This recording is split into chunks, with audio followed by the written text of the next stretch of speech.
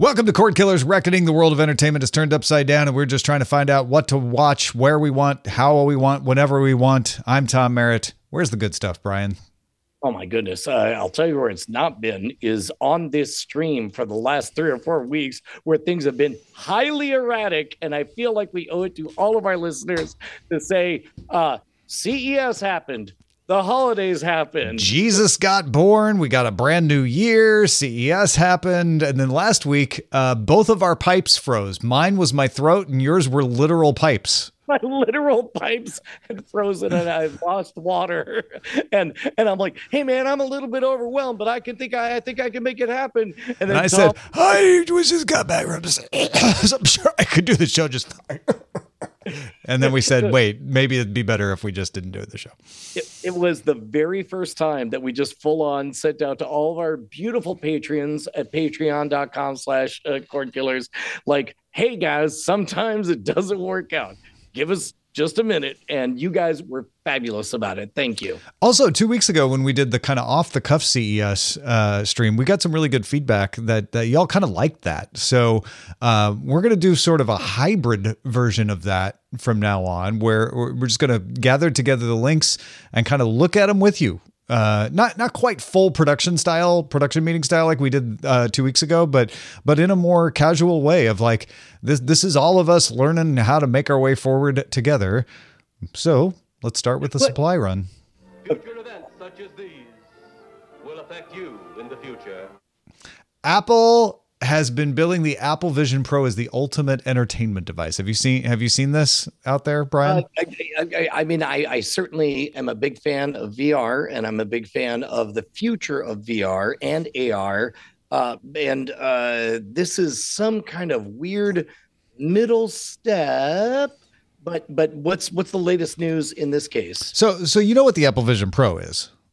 Yeah, it's basically goggles that have a weird spooky eyes on the outside. Your eyes on the outside, so that it's less socially awkward, question mark. You're not really supposed to use them standing up. They run off a battery pack or plugged into the wall. And what I was pointing out to you was that all week they've been talking about, these are great for entertainment. So Disney Plus, we're going to partner with Disney Plus.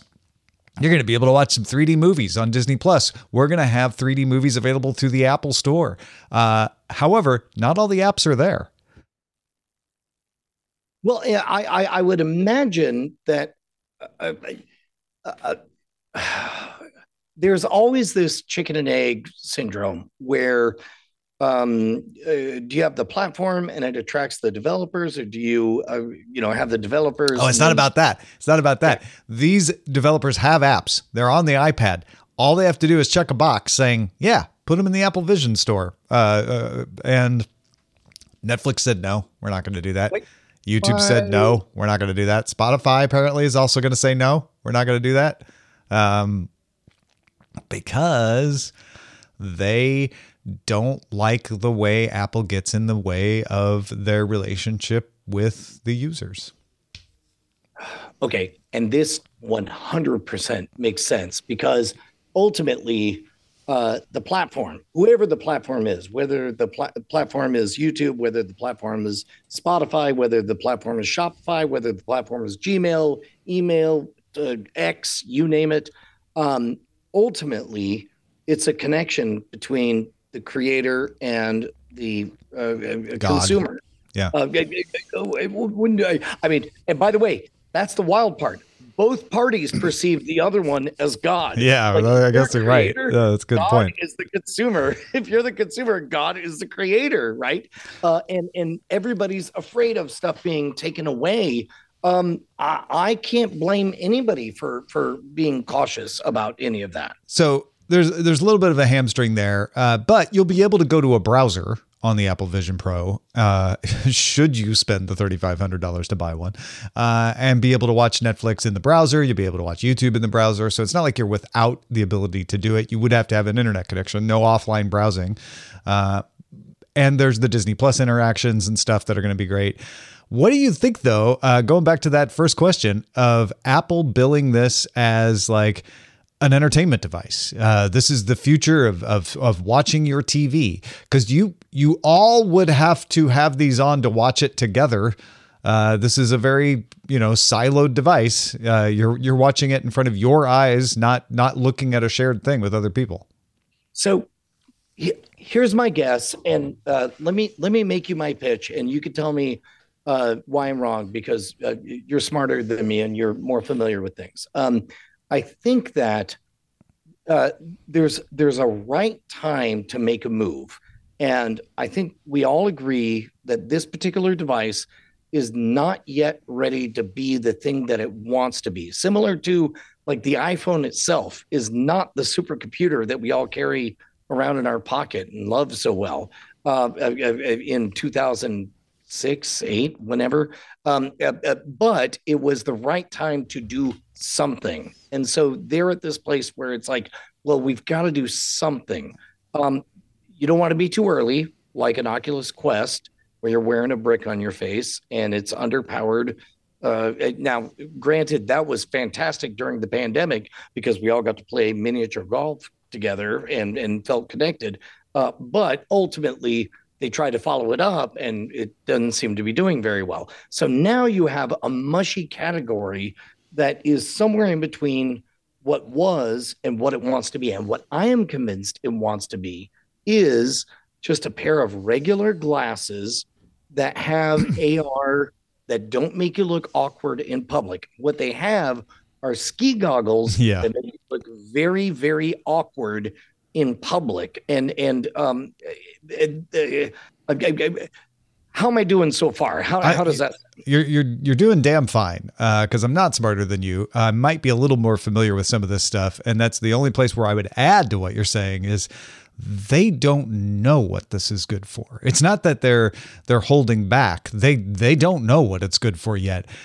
One thing I've noticed is Apple doesn't care about being early or late to a market. They don't strategically introduce a device because they've picked the right spot. Like, oh, the early people are done and we'll be too late if we wait. Apple comes to market when they feel like they've done as much as they can behind closed doors, and they've got a compelling product, and they want to see what people do with it. If you remember, the original iPhone didn't have an app store. It was just a touchscreen. It was like, here's a touchscreen. What are you going to do with that? The app store came later. And same thing with the iPad. The iPad, they really didn't know. Are people going to use this like a computer? Is it going to be an entertainment device? What are people going to do with it? The Apple Watch is the biggest example of that. Nobody knew what the Apple Watch was. They were like, I don't know, maybe it's Hermes, maybe it's a fashion statement, maybe it's fitness. Now, many years later, they've decided, oh, it's a health and lifestyle thing. It helps you like track your sleep and do medical things and stuff like that. So they finally figured out what the Apple Watch is. Here, they gave it to developers last summer, and the fact that they're relying on it to be an entertainment device tells me they didn't see anything that they thought was an obvious hit. So they're going to just shove it out into the public and hope that the 180,000 or so people who buy it will find the thing that they say, oh, I don't know if I'd spend $3,500 on it, but this is pretty cool. And then everybody else wants to buy the next one, which will be $1,700 or whatever. Well, and I can see a world where that bet pays off. So it's like, I'm not going to discount it out of hand as a bad tactic. However, it feels like, I don't know, a friend of mine, I was trying to make it in time for a wedding, and another friend was officiating the wedding. And we had a flat tire, then we had another flat tire, and we got some of them there in an Uber. And the friend who was officiating the wedding, he acknowledged, like, none of this is ideal. None of this is great. I'm sorry, Brian, but this baby is due. It's time, and it's going to be whatever it is it's going to be. And that's what this feels like, even though they don't know what they want it to be at this point. Yeah, which I think it's interesting that they're pushing entertainment because it is very solitary. But a lot of people watch things on their phones, so this could be it. They pushed it at WWDC last summer as productivity. I guess they found that not to be compelling for people, because I think it still could be a very productivity-oriented device. I don't see it as a cord cutting device though. Certainly not at $3,500, but even if it got cheaper, I don't know that this is the future of how you watch entertainment. But hey, you know what? I thought instant messaging was dumb too. So what do I know? Well, the best case I was able to make when we discussed it before was if you're into van life, it's going to be great. Sure. Yeah. Like if you are alone in an apartment, it'd be great. Yeah. You'll get the biggest possible screen in your van that you could never fit in there. Yeah. Exactly. Like, but if you are, I don't know, a father with a wife and 3 kids and all that, it's going to be a little bit difficult. As a matter of fact, we don't have to trace. This is probably more of a DTNS topic, but literally yesterday we went to a very loud, very echoey place and to celebrate a bunch of birthdays. And I'm creeping up on 50. I'm about to, lose a little bit of the hearing. But meanwhile, my father-in-law is a couple decades ahead. And I remember thinking, my God, what I would give for subtle glasses that did one thing. They listened and gave me closed captioning. Oh, so I saw like 6 of those at CES. How are they? Are they good? They're fine. Damn. They're okay. Yeah, but they're there. They're expensive. That's the thing. But one thing I would certainly not do is wear a pair of ski goggles around. Yeah, that's not Apple Vision Pro is not that. The ones I saw at CES were specific, like purpose built, right? They're for exactly the situation that you're talking about and nothing else. Apple Vision Pro is for lots of things. So yeah, I don't think it's a solution for that. There is a solution though to keep us doing the show. Oh man, you're talking about our old friends, ladies and gentlemen. Let me tell you about a little service called Cash Under the Table. Yep. You book a flight, come on out to both Los Angeles and Austin, or on April 8th, you can, just slip us a little cash under the table and let us engage in a little bit of low-grade tax evasion. Unless you have a better idea, Tom. I think that's fine as long as we're clear that we're not encouraging anyone to evade taxes. We're not encouraging anyone to break any laws. No. We're just loudly announcing that we intend to violate tax law and not report the cash under the table option. I don't think that's a good idea, Brian. I think that's a very bad idea. I don't think you want that kind of attention. Possibly, just hear me out, we call on our old friend Pat. Pat? Yeah, Pat Rion.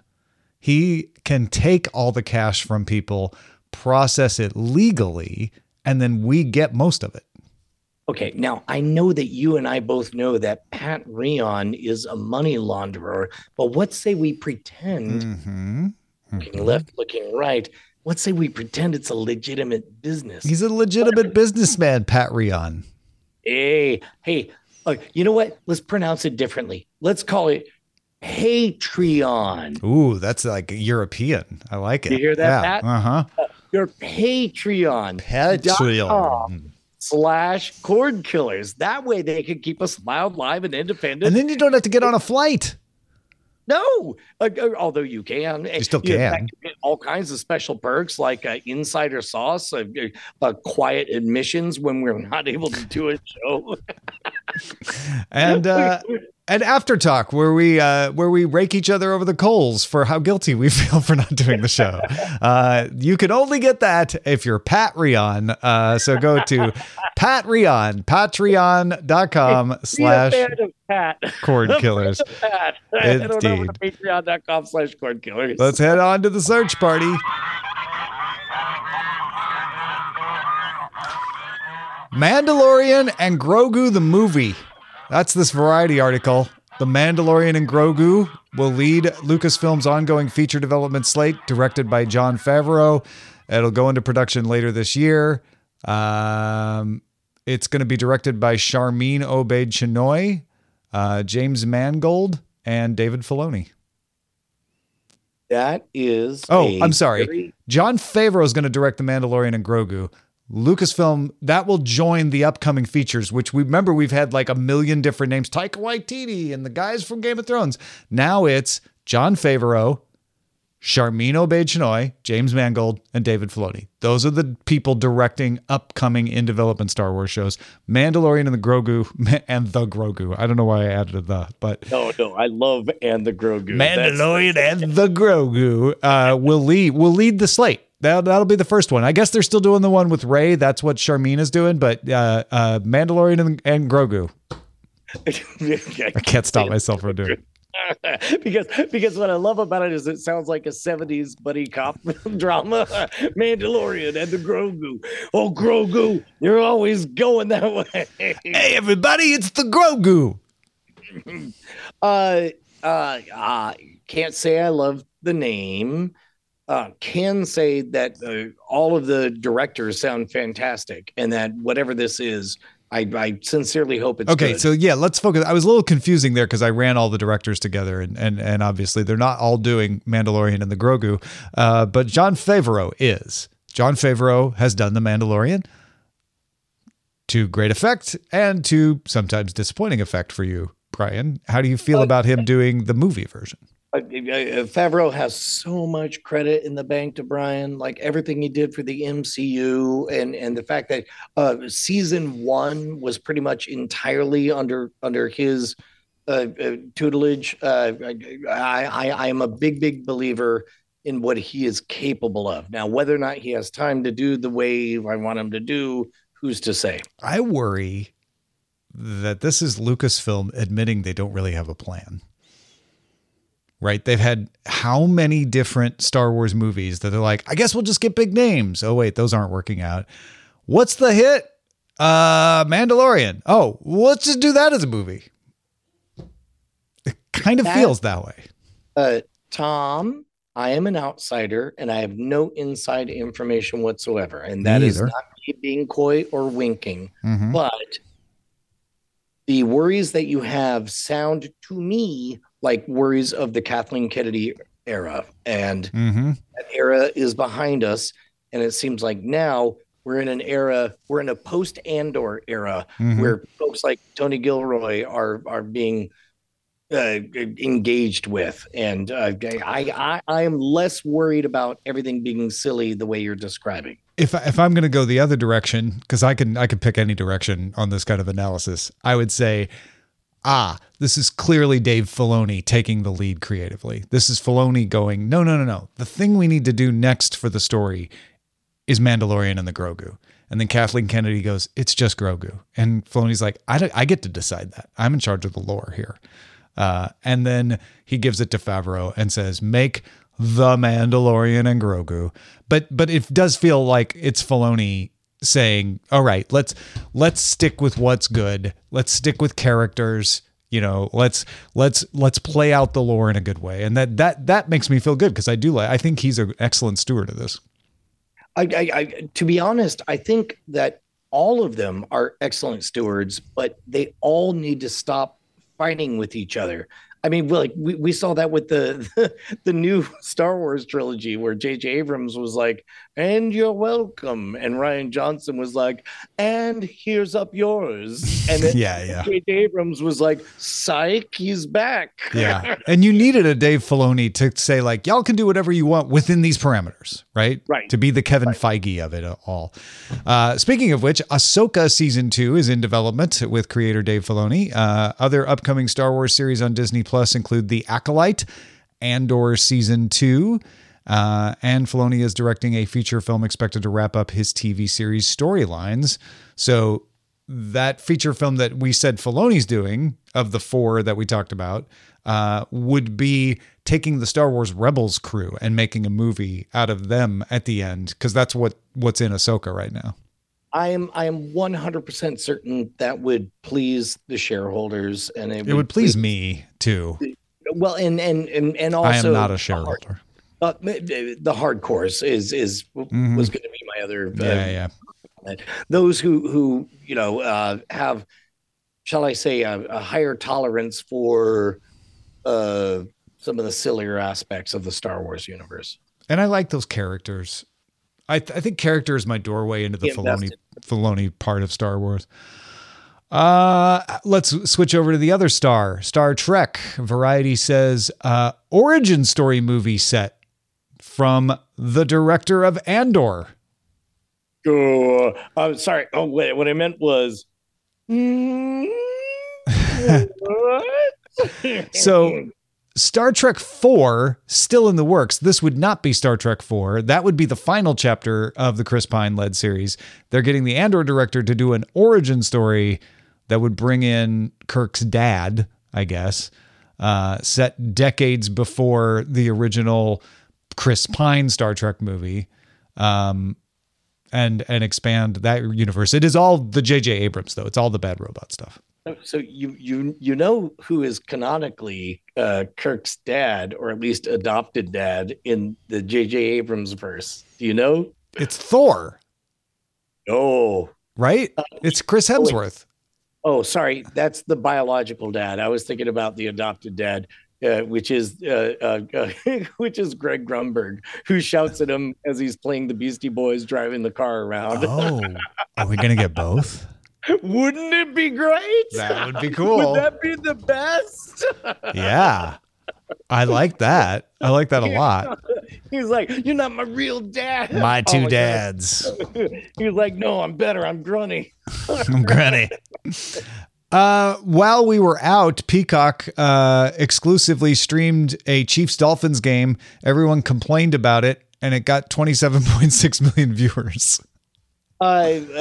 So I assume that's a pretty big number. It's an NFL number, but it's not. Yeah, it's not like, oh, that streaming version didn't do as well as usual NFL games. No, it did great. Yeah. I feel like we're in. I'm seeking the right metaphor here because I love metaphors. I feel like we're entering kind of a gray zone of a twilight. That would be the right way to put it. Like we've known, like Bella and Edward, that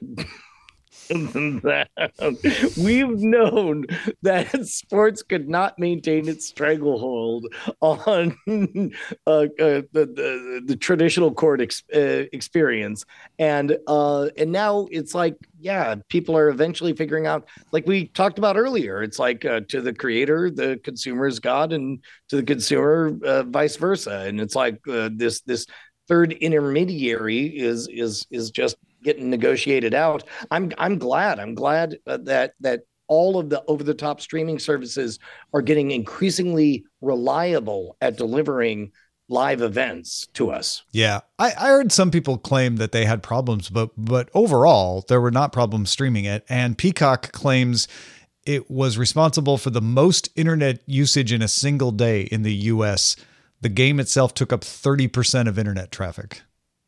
Okay. What do they pick up the phone and say, hello, is this Dr. Internet? Will you please? Yeah, no, you can estimate that stuff. We always have the things like, oh, YouTube and Netflix take up this percentage of traffic. So there's ways to gauge that. They did not cite the people who can gauge that when they said it, though. Okay. Yeah. Let's see. The Wort Zone. Adam at the Wort Zone pointing out Babylon 5 no longer in development at CW. But Warner Brothers has not junked the project entirely. It's now shopping the project to other streaming services. And it apparently had 2 rumored to have showed interest. Tom, yes. I'm going to say the following. Okay. And I mean it sincerely, because I know this is a touchy subject with many of our Patreon friends. Friends of Pat. I'm sad about this. Mainly I'm sad because if they don't make a cool new one, then our only option is to go watch the more challenging traditional one. And I'm told, and I believe everyone, that the story gets very, very good. Yeah, you just need 3 seasons, and then the story gets really. No, I know it's good. And I want to watch it someday.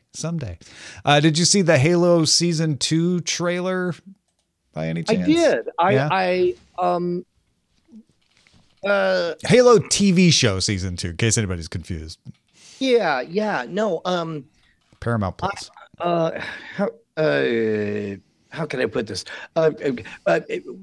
None of us get to decide when we imprint on a thing. I imprinted on Tron. Somebody 10 years younger than me imprinted on the Phantom Menace, and so on and so on and so on. A lot of people imprinted on the Halo universe. To me, it's a little bit plasticky and low polygon, but I understand that it means a lot, and I want video games to do well. And I mean this because of how deeply affected I was with The Last of Us on HBO. Yeah. No, I well put. Like, I don't see Halo as my thing, and maybe that is a criticism of Halo, the TV show, that, but if they're doing a good job, it would have pulled you in like Last of Us did. But again, I don't think it has to be. I can't evaluate how much of that was already primed from me playing it for the first time or having a daughter or so on. Yeah. Also, full trailer for and as strong and as cool and as good looking as Pedro Pascal. There's a lot of parallels. There are. You were also once a sand viper. Also, Southern I Westeros. There was this time I broke my arm and I went to the Emmys, and everyone just kept talking about how great I looked. And you speak fluent Spanish. Ahoy. Full trailer for Three Body Problem. This is Netflix's take on Three Body Problem. There are others, but Netflix is doing a series based on Liu Cixin's novel, coming March 21st, 2024. I watched it and thought, man, I've forgotten so much from the book. Brian, you watched it and you said, this doesn't seem like the book. Well, to be honest, I suspect that that's on purpose because the book is fairly cerebral and very difficult to translate. It's going to be hard enough to tell this story in this format, in a visual format. But do we want to talk about what we remember from the first book? No, because it'll be embarrassing how little I remember. There's a bunch of stuff happens in the Great Leap Forward, in the 60s, and then there's a headset, and then there's messages, and they don't know where they're from, and then there's some things that are spoilery. Like I remember so little. I feel like it's like sitting right here. I feel like I should read it again before March 21st. I don't think this is much of a spoiler, but imagine how much would change just knowing that there was an intelligent alien civilization out there. And this is a theme that has been explored in books like Peter F. Hamilton's Pandora's Star, sure, where it's like in that case, just a star winks out and they realize, oh crap, that must be a Dyson sphere. That means there are aliens. That means we have to immediately get ready to go to war or whatever.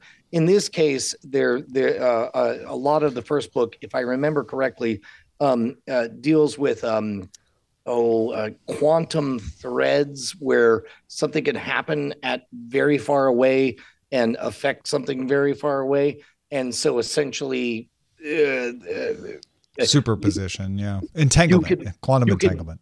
Exactly. Yeah. You could put ideas or thoughts or visions in other people's minds. And at some point they're perceived as, oh, you're clearly an insane person. But then they realize, oh, no, wait, you're just being talked to by aliens. Also, oh, dear, aliens are coming and we have something they want. Aliens are probably responsible for the cancellation of Our Flag Means Death. So 2 seasons, that's all we get. Tom, can I say something? No. Terrible? No. Okay, this is the segment. And what you didn't hear was me saying, maybe that's all we needed. Oh, no. I wanted a redemption season. I wanted a 3rd season that said the problems with season 2 were just the problems of an act 2. That's kind of how I felt. Or as our friend Justin Robert Young put it, you know what I like in my pirate TV shows? a little bit of piracy. More pirates. That would be Lots of nice. pirates. Yeah. A little less domestic disputes. White Lotus casting. I try not to put every casting announcement for every show we are interested in here, but Walton Goggins was in this one, so I was like, okay, Walton Goggins is going to be in White Lotus this next season. I'm in. Unfortunately, what I want to say is I will watch anything with Walton Goggins. However, I have to admit that I have not finished season 2 of Invincible yet. And Walton Goggins features prominently as one of the voices in that cartoon. That's just a voice, though. It's not as compelling without his face. Okay. You know what? If that's my out, I'll take it. All right. Godzilla -1 was remastered in black and white and released in Japan January 12th, and they're going to do that in the US as well. Well, they already remastered it, but they're going to release the black and white version in US theaters starting January 26th, and then both versions of the film will end their theatrical run on February 1st. So you only have a few days to watch the black and white one here. So this is a case where sometimes less is more, right? Like, by all accounts, this is a wonderful telling of kind of, the early days of essentially Muppet Babies, but with Godzilla. Yeah. Without the copyright problems that Muppet Babies have. But yeah, I have not yet seen it. And I'm embarrassed to say that I have not yet seen it because I really want to see it. And I want to see it in the theater, but I just haven't been able to get my act together to go do it. So if I see it though, I'll probably want to see the color version. As cool as the black and white version is, I want to see that one second. I want to see it in color, then see it in black and white. We've also seen the same thing. Was it Guillermo del Toro, the Sideshow something or other one where they released it first in color and then as black and white? They did it with Wolverine too. Yeah. Wait, was it Wolverine? Yeah, no, Logan. Thank you. Yeah.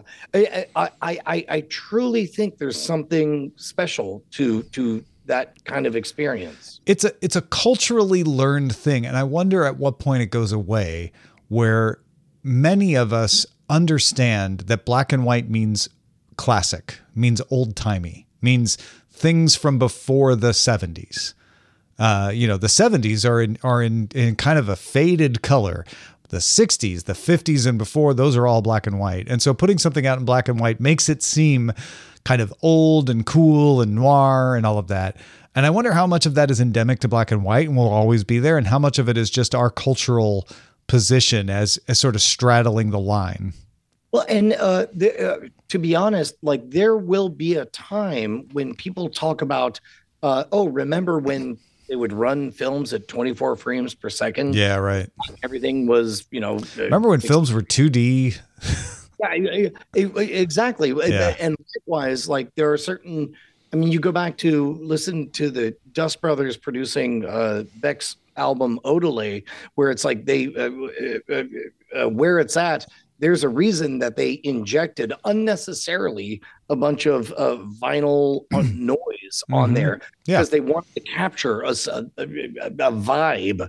And so it's like, I'm cool with all that because if you don't have shadows, then the viewer has fewer places to project themselves into. That's kind of the power of glamour stuff. The Avengers, not the Marvel Avengers, the British one, the Emma Peel and John Steed Avengers, has a reboot in the works, which puzzles me because they tried to do this with an Uma Thurman movie and Ralph Fiennes back about 12 years ago before the Avengers Marvel movie came out. That one flopped. And now they're going to have to deal with all of this kind of confusion of the entire world knowing. I remember when I would watch the Avengers, the original BBC, or not BBC, I think it was ITV, but it was ABC in the United States. But I would watch the original British version back in the day, and people would sometimes go, "Do you mean Marvel, the Avengers?" "Oh, no, this is the British thing." But most people really didn't know either of them. Now everyone knows Avengers means Marvel, and they're going to try to reboot this classic British spy comedy show at Studio Canal. I would like so much to like troll everyone and tell them that that it's these guys Excalibur with Captain Britain. It's a British Avengers. The British Avengers. Yeah. But it's not. I love the Avengers. The Emma Peel, John Steed. They're awesome. I don't know if you need a reboot. Well, especially because, correct me if I'm wrong, wasn't a bunch of the aesthetic appeal? I can't speak to the comedy aspects, but there was a lot of Kingsman vibes. Yeah, right? Very much. Kingsman channeled a lot of the Avengers, James Bond, etc. Yeah, but now we have the Kingsman, and we have whatever this bonkers new movie that he's doing. On the one hand, it was a great concept, and if you can reboot it, great. I'm not against reboots in principle. On the other hand, is there anyone that really wants this? Because fans like me who know the original probably just want to rewatch the original, and we're going to be very critical of any reboot if it doesn't really capture the original. And we have lost Emma Peel and John Steed. They're both, the actors are both gone, so it's not like you can work them in somehow. Everyone else is just going to go, what is this? Why is it called the Avengers? What was, I don't want to reduce it to being a joke, but what was the joke? What was the gimmick? The gimmick was John Steed was a secret agent of some kind. It was all left very vague so that you have a lot of latitude in what he was able to do. And Emma Peel was his young assistant, and she wore the like cat suit and could do like all kinds of fighting moves. And he was a proper gentleman who wore a bowler hat and carried a cane, but was a little tougher than you thought. And so the thing in the 60s was that she did more of the fighting. And he was just, the thoughtful one, which was kind of turning things on its head for the time. And it just had that great 60s aesthetic of fashion and spy thrillers, and there were always a Soviet spy in a lot of these things. So it was a vibe. Not so over the top as to be like Get Smart. No, it was not farcical. It was more like a little bit like Doctor Who in the sense of like, okay, those robots look a little clunky, but I guess they'll do. And then very charming and with a wink and a smile, the good guys always win. Yeah. Okay. I mean, I'm into the aesthetic, but I feel like if you described the Avengers as you just described it to anybody under 40, I feel like they would come up with about 7 franchises before they landed on the Avengers. Yeah. And yes, I do not mean to leave out Honora Blackman when I talk about Emma Peel, but the heyday of the Avengers was with Emma Peel. All right. Noomi Rapace is in an Apple TV sci-fi show coming up February 21st called Constellation. She plays an astronaut who returns to Earth after a disaster in space, and then there's a mystery. There's a piano in her apartment, and people didn't buy it while she was gone. They say she always had it, but she didn't remember ever having a piano. Her daughter overhears her listening to a recording she made while she was out on the mission talking to her daughter. Her daughter's like, I never recorded that. What's that? And then in the trailer, she hallucinates her daughter in a bathtub, and then she goes away. So it's a mystery. It reminds me of a book called Vessel by Lisa A. Nichols that we read for Sword and Laser, but it's not based on that. Apparently it's a separate story. And I don't know, Apple TV coming up with some good sci-fi. I'm definitely going to give this a try. It's very difficult for me to divorce myself from the content itself from the game of how do you pitch this content. And the mere fact that the trailer kind of very leans heavily into, whoa, what's this dark other verse, kind of makes me want to immediately assume, oh, wait, what if the lesson is, yeah, there's lots of universes and this is a good enough verse. And maybe that's the sneaky trick. Like it's hard because I always want to, try to figure things out ahead of time because I don't want to be fooled. Yeah, I am in the same way. And actually, we talked about this on Good Day Internet with Dr. Nikki today. And Roger and Nikki and I were all kind of running through like, okay, it could be that she's imagining it. Could be that it's all a dream. Could be she's experimented by aliens. Like we tried to figure out what the tropes are. So I'm very curious what it ends up being. Same. Yep. And then here's a really interesting one. Comedy Central isn't going to choose a Daily Show host for a couple of years since I need to pull up the story so I can not forget his name. Trevor Noah. Since Trevor Noah left, they have had a series of rotating guest hosts from week to week. They're not even going to do that anymore. They're just going to rely on a team of correspondents to lead each night. Because it saves them money, I guess. I would imagine, well, okay, that'll be interesting. I would imagine that still involves credits roll, camera zooms in, and somebody's behind a desk. It reminds me a bit of all things. The Onion would do this thing where it's like they would do a series of one-offs, 3 minutes long, and they would always say, "I'm so and so, our regular host, blah blah blah, is out on assignment," and like there never was the regular host. I could see them doing something like that, but it does seem like there needs to be somebody manning the helm at any given time. Yeah, I just I think it's them saying we just don't know who to choose. So and nor should they, because nobody likes it when they choose. Like nobody was happy with any replacement. At first, nobody was happy with the replacement for Craig Kilborn. Nobody was happy with the replacement for Jon Stewart. Nobody was happy with the placement for Trevor Noah. Like if it's a Kobayashi Maru, here's a crazy idea. Maybe a curious game. The only winning move is not to play.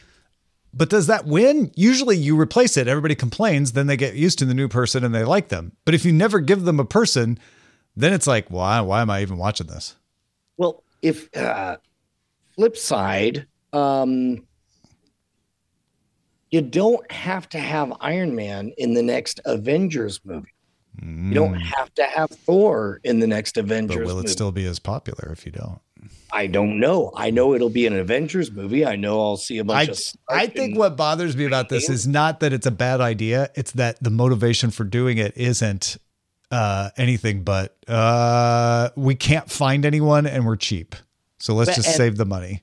And that's the unfortunate part, is that it's pretty transparent that they're not having good luck. Or we can find someone, but we can't afford them. So yeah. It's not a bad compromise, but it's a compromise solution to say, we've got some great correspondents here. None of them are ready, but let's just, keep using them. And one of them will start to rise to the top and become the host, maybe. Let me pitch this. Go full SNL. There's never one host. Well, I'd actually be fine with that if they just kept doing the rotating host. But that's what's weird about this idea is they're like, okay, we were doing the rotating host for a long time. We're going to stop doing that now. Yeah. What you been watching in your buried treasure there?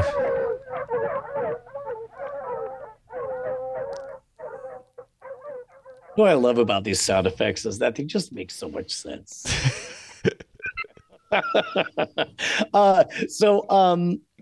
My kid went back to college, and as you know, Tom, I'm a big fan of Akira. I have one of the original production cells, and my kids have grown up seeing it and hearing me say, "Oh yeah, someday you'll want to watch it." Who knows? And finally, just before she left, my daughter was like, "Dad, can I watch Akira?" And I was like, yes, you can. And so we all gathered together. We watched Akira, and there was this great moment like halfway through. And I'm like, you got to understand, like at the time, this was incredible storytelling. And then as if offended, Penny was like, at the time. This is amazing, Dad. And I've never been prouder. It was incredible. And that led me down a rabbit hole of watching a bunch of think pieces about Akira. It's really great. Also, I watched The Beekeeper twice. And also, I rewatched Nobody, and I realized that The Beekeeper is just a very silly version of Nobody, and we could talk about that in after talk. Oh, it was supposed to be Buried Treasure. There, see, because it's digging. Oh, got it. Okay, all right. I hit the wrong one. Sorry about that. No, I like the dogs one. Like they're finding sniffing around. Yeah, you're finding the dead bodies. I am going to be on a podcast of a person that I've come to know over the internet, called, and I want to get the name right, so hold on while I do that. It's called Anime Explorations. It's kind of a book club for anime. So they do movies and they also do TV shows. And in advance of being on, they asked me to watch something called Thunderbolt Fantasy. Now, there's going to be like a section of our audience who's like, oh, Thunderbolt Fantasy. I know what that is. 2016, et cetera, et cetera. And then the rest of you are going to be like, what is that? So I want to apologize to that first crowd at everything I'm about to get wrong, because I know how this goes. And if you're really into something, there's all kinds of nuances and things that I'm going to miss. So I'm going to say words that are not technically accurate and all of that. And I apologize in advance. But Brian, it's anime done with puppets. I'm here for it. I mean, isn't that technically what Final Fantasy: The Spirits Within? Sure. Yeah. So it's a team of anime folks who came up with the story and worked with a Taiwanese team. So it's Japanese anime storytelling with a Taiwanese puppetry place that does like, inspired by traditional Chinese puppetry. And they tell a wuxia story, and it's pretty great because they do sword fighting and martial arts and all kinds of cool stuff, but with puppets. This is the form of puppetry where everybody's dressed in black and they have sticks and all that stuff. Yeah, I mean that's the inspiration for it. I watched the making of, and it doesn't really work like that in practice because they're just doing shooting of it. But yeah, it's that style. It's that style. And the puppets, they look good. Like they're really well done. And it's not shadow marionettes. It's definitely hand puppets. But they wear very elaborate clothing like you would in that period, with the thing through the top knot, and they have swords, and there's special talking swords and secret swords and scrolls, and a great story. I don't want to tell too much because I want to save it for the show that I'm going to be on. But it was fun. I was glad I got a chance to be exposed to that. Otherwise, I don't think I ever would have. And it's available on Crunchyroll if anybody wants to check it out. Called Thunderbolt Fantasy. If you got something we should be on the lookout for, email us cordkillers@gmail.com. Whose turn is it? You know what? I'm going to take my turn because it's time sensitive. This is normally the part where either me or Tom promotes a thing. Tom, we're running out of time. Are we? Let me go run down to the store and get more time. 2.5 months. We have 2.5 months. We are about 80 days away from the total solar eclipse here at the 7-acre property. For those long timers, you know that when I bought this place as a disheveled, decrepit,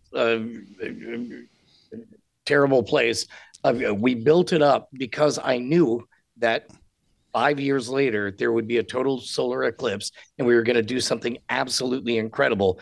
Have I told you, Tom, what the absolutely incredible thing is going to be? I mean, you told me about the solar eclipse. Is there something even more incredible? Wait, is this a real moment we're about to have? I don't know. What are you telling me? I always forget things. I can never guess when someone asks me, "Have I told you this?" before they tell me.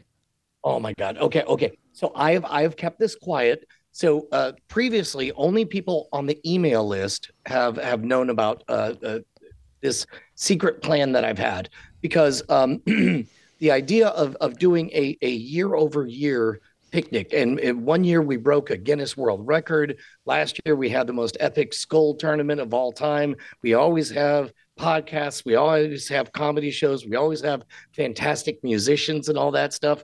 But how do you guarantee a good time when the stakes are you want to see a solar eclipse? Yeah. And the answer is, as I figured out, I can't believe I haven't told you this. I'm so excited. The answer is you have a show so good that even if the solar eclipse doesn't work out, everybody's still thrilled. And I was trying to think of like, okay, what would that look like? And I was transfixed. I don't know if you were there, Tom, but it was at Dragon Con that we did NSFW back in the day, 2012, I believe, 12 years ago. And George Hrobb, a brilliant comedian, skeptic, podcaster, musician, he just casually at the end of the show says, oh, yeah, by the way, I noticed there's a grand piano out there. I'm just going to play the entirety of Dark Side of the Moon. So if you want to join me, come on out. And so we all walked out to the hallway, and then we all sat cross-legged as he began to play the entirety of Dark Side of the Moon, starting with Breathe. And if you're not familiar, this thing held a world record for being in the Billboard Top 100 my entire lifetime. It's got universal themes about what it means to be alive, what it means to watch the passage of time, what it means to be in the middle of a Cold War, and eventually the last two tracks, there's this one called Brain Damage that is about, it's a love letter to the member of Pink Floyd who lost his mind and went to an institution. Sid Barrett, yeah. Yeah, correct, right? You shout, but no one seems to hear. And if the band you're in starts singing different tunes, I'll see you on the dark side of the moon, right? And then the very last track is a track called Eclipse. And it's this summary of everything that you ever have been. It's incredible. And I've worked out with George. We're going to get a grand piano and we're going to set it up on a stage that we're going to build. And whether it's cloudy or not, you're going to hear this 26-minute rendition of this all-time classic album that's going to build in this incredible crescendo. And as you get to the very end, the moon is going to eclipse the sun.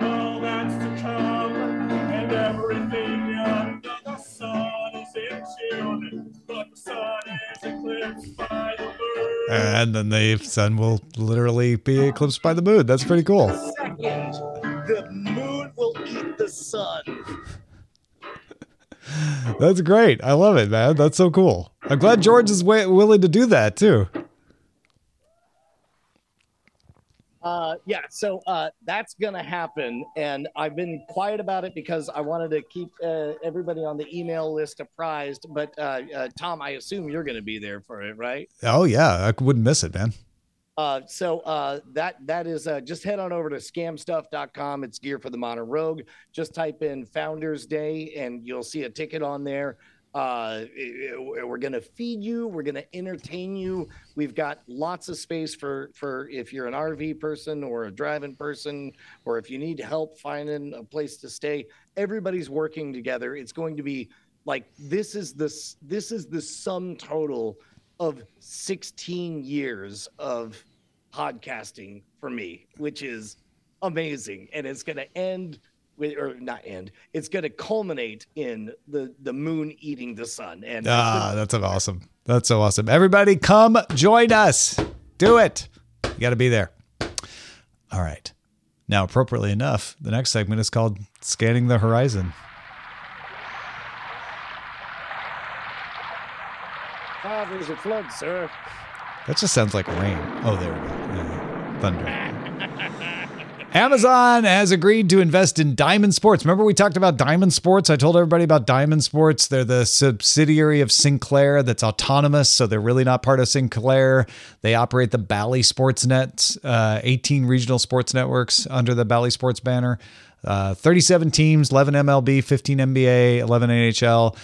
When approved by the bankruptcy court, Amazon becomes a minority investor and will get the rights to add Bally Sportsnet content to Prime Video, while the content will also remain on cable. So it's probably going to have blackouts because it's going to still be on cable. But Amazon will also get a seat at the table at the end of these seasons. NHL and NBA are in the middle of theirs. MLB's yet to begin later this year as Diamond Sports tries to negotiate the rights for the next seasons of NHL, NBA, and MLB. And I think that's what Amazon really wants. So Bally Sports is totally unconnected to Bally Gaming. Like, this isn't one of those like Bally Gaming is sponsoring the name. That's their relationship to it. So they're called Bally Sports because they sold the naming rights to Bally. Okay. But the company doesn't have anything to do with Bally. Okay. The only reason I bring it up is because an ongoing theme we've seen over the last few years has been the increasing integration. Oh, yeah. That's definitely part of this too. But the cord cutting aspect of this is Amazon taking a tentative step. They're not going to buy Diamond Sports, but they're going to strike a deal to keep them from going back, get them out of Chapter 11 bankruptcy, and then get a seat at the table to start negotiating some more sports deals, which, all these big streamers want. Meanwhile, I'm going to tell you the following, and you're going to explain it, Tom. The NFL has taken a stake in ESPN while putting its NFL media unit under Disney control. That sounds like we're talking about a battle or a war, but instead it's real life news. Yeah, no, this is when everybody's like, oh, Disney's going to sell ESPN. And Iger was like, I don't want to sell ESPN, but I'd be open to an arrangement. He gave a stake of ESPN to NFL. And then Disney, in return, gets control of the NFL media unit. So while Amazon's over there trying to get those pieces of Bally, Disney's over here like cozying up to the NFL. It's so fascinating because you have a little bit more sports interest than I do, but I feel like the real Game of Thrones that we haven't highlighted as much as it probably should be over the last 5 years has been the evolving dissolution of previous agreements when it comes to sports on traditional. It's not even dissolution. It's just as the old agreements come up for renewal, the new agreements look totally different. Like there's a whole new landscape. Number of channels of free and ad-supported television. This is a Deadline story. Headline is, are we reaching peak fast? Number of channels north of 1,500 in the U.S. Industry execs see a shakeout coming. I pulled out this quote. Sam Harowitz, VP of Content Acquisition and Partnerships for Tubi, said Fast has, quote, been in this period of growth, and now we're at or almost at the point of shifting into optimization. You can correct me if my impulses are wrong here on this one, Tom. But I don't know. Have we hit peak number of YouTube channels? Have we hit peak number of Twitter channels? Have we hit peak number of TikTok channels? Here's the part of this that makes sense to me. When you turned on Fast in the early days, you got like 20 channels, and it was easy to be like, you know what? I don't have to make a choice. I know I want sci-fi. Give me that sci-fi channel. When you've got this many channels, suddenly it's like, oh man, there's like 20 sci-fi channels. How do I choose which one? So I think there's something to it there. Yeah. My only counter to that would be if only there was an algorithm that would pay attention to your age, demographic, location. Yeah, but that's Netflix. That's Disney Plus. What Fast did was like, I don't want an algorithm. I don't want to have to choose anything. I just I want a grid like I used to have, and I just want to pick something. So I don't know. I think there's something to this that you could have too many Fast channels to make it useful for people. I agree. My only add-on would be, what if it looked like there were only a few channels, but instead those channels that were presented to you were. And then where you go with that is, some of the channels that you're operating are not going to get enough viewership because they aren't going to be presented, and then they're not worth operating. So you drop them. So Fair enough. Yeah. Meanwhile, off-peak TV news, the number of U.S. scripted shows fell 24% in 2023, a study finds. In the U.S., the number of scripted series released last year dropped 24% to a total of 481. That's down from 633 in each of 2021 and 2022. With the drop in 2023 could be mostly attributed to the WGA and SAG-AFTRA strikes, which makes sense, delaying many of the new scripted seasons on broadcast TV to a mid-season start in January and February in 2024. There were 295 new international shows, down from 429, compared to with the 202 new U.S. commissions, down from 342.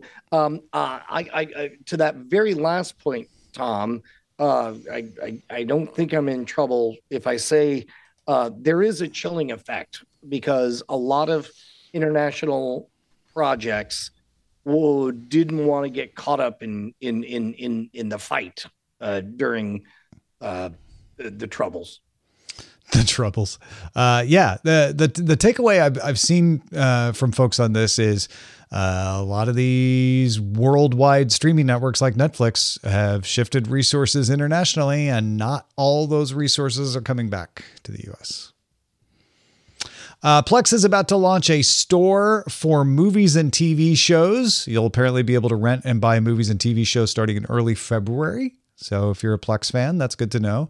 Roku chief Charlie Collier says we're going to be the lead-in to most of television. That's the pitch from Roku now, Brian. We're the lead-in to television. You know, like in the old days, you'd have a strong lead-in to your new show, like the Super Bowl. Roku is the lead-in. I'll tell you what, if they could pull that off, that would be a brilliant maneuver, because I think it actually could work, because everybody older than me and increase, obviously you and I are getting up there, but everybody older than us, they turn on the TV and Roku tells them, hey, before you do anything, look at this. And it's like, wow, I mean, that's the definition of a lead-in. I saw this as, hey, I know we're going to make some amazing originals on Roku, but we're not trying to take away your viewers. We're just going to get them to you after our show. Yeah. I don't know. That'll be interesting. Yeah. And finally, Lorne Michaels talks about SNL, and he says that regarding his retirement, which presumably will come at some point 70 years from now, and says Tina Fey, quote, could easily replace him. Yeah, let's look at this. This just in from the internet. Duh. They're doing a 50th anniversary show in February. He says, I will definitely be there for that, and definitely be there until that. And sometime before that, we'll figure out what we're going to do. So it does sound like the 79-year-old, is he 79 years old? Really? Is that right? Is finally looking at handing over the baton. I feel like he says a lot of like, oh, we've got a lot of great people inside and out that could do this, but Tina Fey sure could do it. That feels like he's putting pressure on her. That feels like he's like throwing it out in public so that she has to feel like, oh, maybe I should take it. Give us Tina, give us Tina. Yeah. I don't know how I escaped knowing this until like last year, but I did not know that Dr. Evil from Austin Powers was a parody of Lorne. Lorne. Interesting. Okay, apparently, if you hear people tell stories about Lorne, like inside the pitch room, like they all do essentially a Dr. Evil impression. They're like, yeah, I kind of like that, but what if you did it more like this? $1 million. All right, let's see what the chatter is. There, that's where the geese were supposed to go. I did the geese when I should have done the. We're looking for dead bodies, and the dogs were barking at the horizon. Hey killers, Thomas says, I have taken your challenge on the Netflix Hours viewed list and discovered I'm weirdly in tune with the general population. Here are my results. Heard of The Night Agent, number 1. Seen Wednesday, number 4. Loved The Diplomat, number 19. I guess I'm now your default source for what's hip and fly with the cool kids. Just give me a few minutes to get up. I threw out my back. First of all, Thomas, you were already one of the cool kids. The moment you became a friend of Sam Pat Treon. Pat Treon. No, that's interesting. I think a lot of people would be surprised how they don't have to go as far down this list as they might have thought to find Heard of, Seen, and Loved. Thank you for doing that, Thomas. Norm Fazika says, with the hit or miss nature of Marvel products these days, I'm happy to say I loved Echo on Disney+. The story picks up the story of Maya Lopez after the events of Hawkeye. First episode kicks off the story of Maya as a youth in Oklahoma, how she became part of Wilson Fisk's criminal enterprise. I found the first episode a little disjointed as it blended new material from Maya's youth to old material from Hawkeye, et cetera, et cetera. But great action, returns of several favorites, all episodes dropping at once, only 5 episodes, easy entry into a Marvel character. Yeah, I love watching the metagame of, like, do we drop them all at once or a couple and then lead into it? We'll see. And then Andrew wrote in, and I actually read this on DTNS as well. I didn't pay attention to which email address he was sending it to, but he said he was looking for a replacement for Netflix. He tried Gamefly, he tried Scarecrow, wasn't happy with the selection. He had been so used to Netflix having pretty much every DVD, older, less popular titles. Then, Andrew says, I turned to my local library and it's awesome. I live in the suburbs of a large city, so maybe other libraries aren't as good, but I can get everything from my library. They have programs where they pull movies from neighboring cities if my local library doesn't have it. They have even purchased titles I've requested if they cannot find them at another library. TLDR, your local library might just be the best place to get DVD and Blu-rays. Yeah, no, and to be clear, we're talking about physical media for all of that stuff. But yeah. That's cool and a great suggestion, folks. You can do streaming at your library too. We've talked about that before, but yeah, if you want DVD and Blu-rays, your library has them. Go check it out. Love it. Thank you, Andrew. Oh wow, what is this? Oh, don't worry about anything else. Let's wrap it up, and then we'll move into the court. All right. Brian, thank you for being with us. Where can people find more of what you do on the internet? You can find me on the dark side of the moon. Head on over to scamstuff.com. Look up Founders Day. It's going to be every single year. It's a wonderful picnic. Games, laughs, music, fun. And this year, our special guest, the moon. Our website. They can't back away. Our website is cordkillers.com. Our email address is cordkillers@gmail.com. We're live, twitch.tv/Night Attack, Mondays, 7 p.m. Eastern, 4 p.m. Pacific. Rekka will talk to you next time.